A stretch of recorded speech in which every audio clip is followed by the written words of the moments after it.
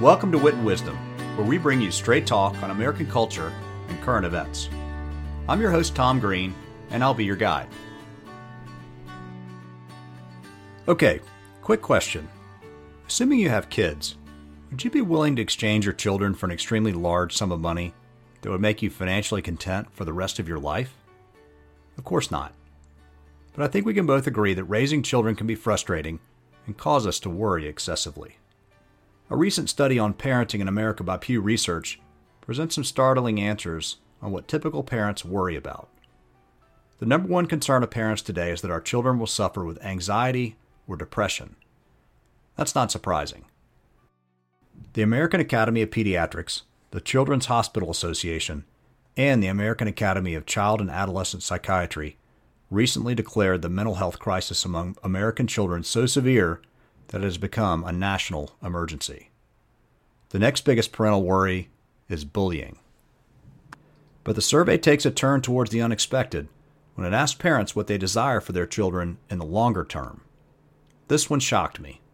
About 90% of parents responded that it's extremely or very important to them that their children become financially independent. Roughly the same number of parents responded that it's extremely or very important that their children have jobs or careers that they enjoy. Well, that makes sense. But the stunning part is that parents weigh these outcomes as 4 times more important than other more traditional aspirations. Now, this is where it gets crazy. Only 21% of parents say it's extremely or very important for their children to get married. Shockingly, almost half of parents say it's not important at all. Even more surprising is that only 1 in 5 parents feel that it's extremely or very important for their children to have children of their own. Almost half of parents no longer care if they even become grandparents. Which raises the question, what the hell happened to the American dream of getting married and starting a family? Where did we go wrong? The answer is simple: money. It appears that today's parents prioritize their children's careers and financial independence at more than 4 times the value of their children getting married and raising a family.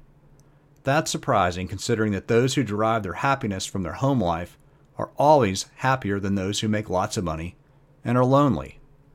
I wrote about this in an article called How to Build a Happy Life in 6 Easy Steps. As you've probably already read, we already have a country that's dealing with an epidemic of loneliness, and we already have a rising share of U.S. adults that are living without a spouse or partner. 38% of all 25 to 54-year-olds are neither married or living with a partner. I wrote about this in an article called Who Do You Spend Your Time With? It was easily the most popular article of the last 3 years. Advising our next generation to pursue money and success over relationships and children is a recipe for disaster. But I'm curious, if parents think that financial security is so darn important, I wonder if they'd be willing to trade their own children for that large sum of money I offered you earlier.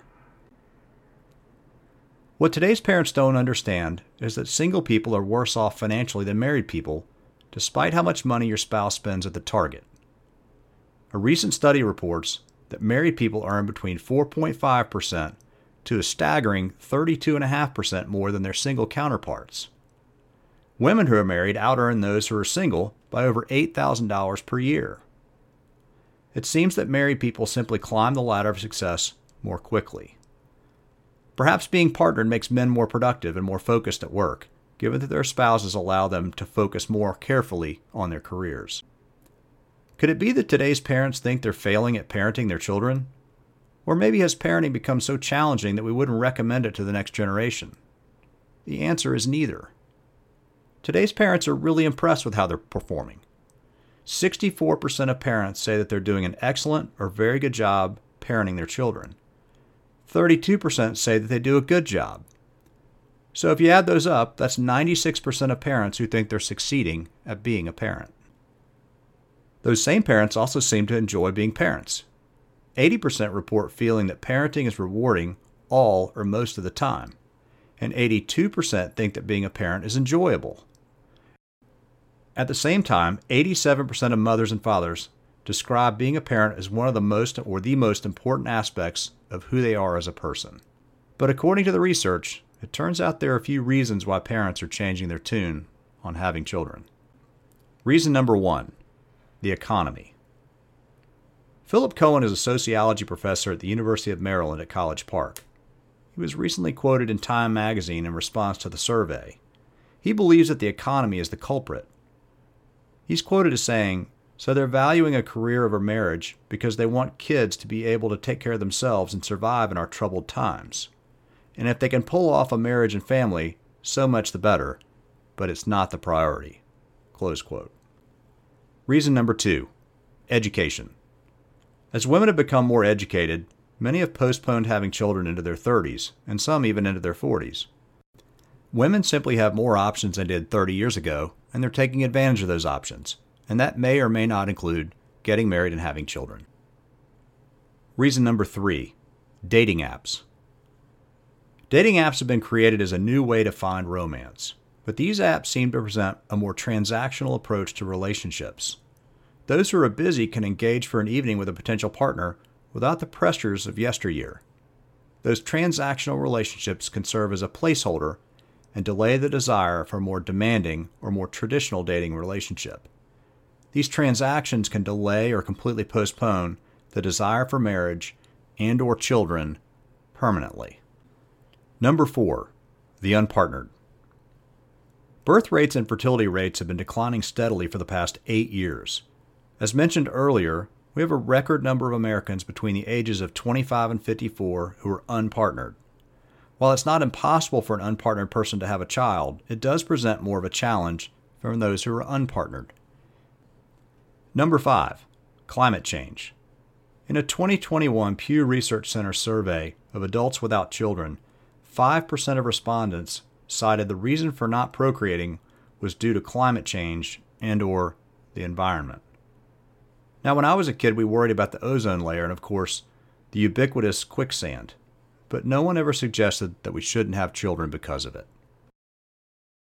Number 6, right-wrong direction. 3 out of 4 Americans feel that the country is headed in the wrong direction, and many Americans feel that America's best days are behind us. And as we all know, the American electorate has become increasingly polarized. People who focus intensely on politics can feel disillusioned, particularly when the other party is in charge. When people feel disillusioned with the country, they're less likely to want to bring children into the world. The best advice we can give to these people is turn off CNN and Fox News and stop focusing on politics. Regardless of the reason for not getting married or not having children, this is a dangerous path for the United States. To put it simply, our country's labor force and economy relies heavily on a healthy birth rate. To remain competitive, we must keep up with other countries. So let's encourage our young folks that career and financial security are important aspirations, but not at the expense of marriage and family. Nobody ever said on their deathbed, "I sure wish I'd spent more time at the office." Thanks so much for tuning in. If you're listening on one of the major podcast platforms, be sure to follow our show. That'll ensure you'll get a notification each time a new episode is available. And if you're already following the show, help a friend follow the show too. In the meantime, I'd love to hear from you. Shoot me an email. My address is t@tomgreen.com. That's t@tomgreen.com. Or pick me up on any of the social networks at Tom Green Writer. That's Tom Green Writer. So that's it for this week. Thanks for tuning in, and remember, nothing beats nice.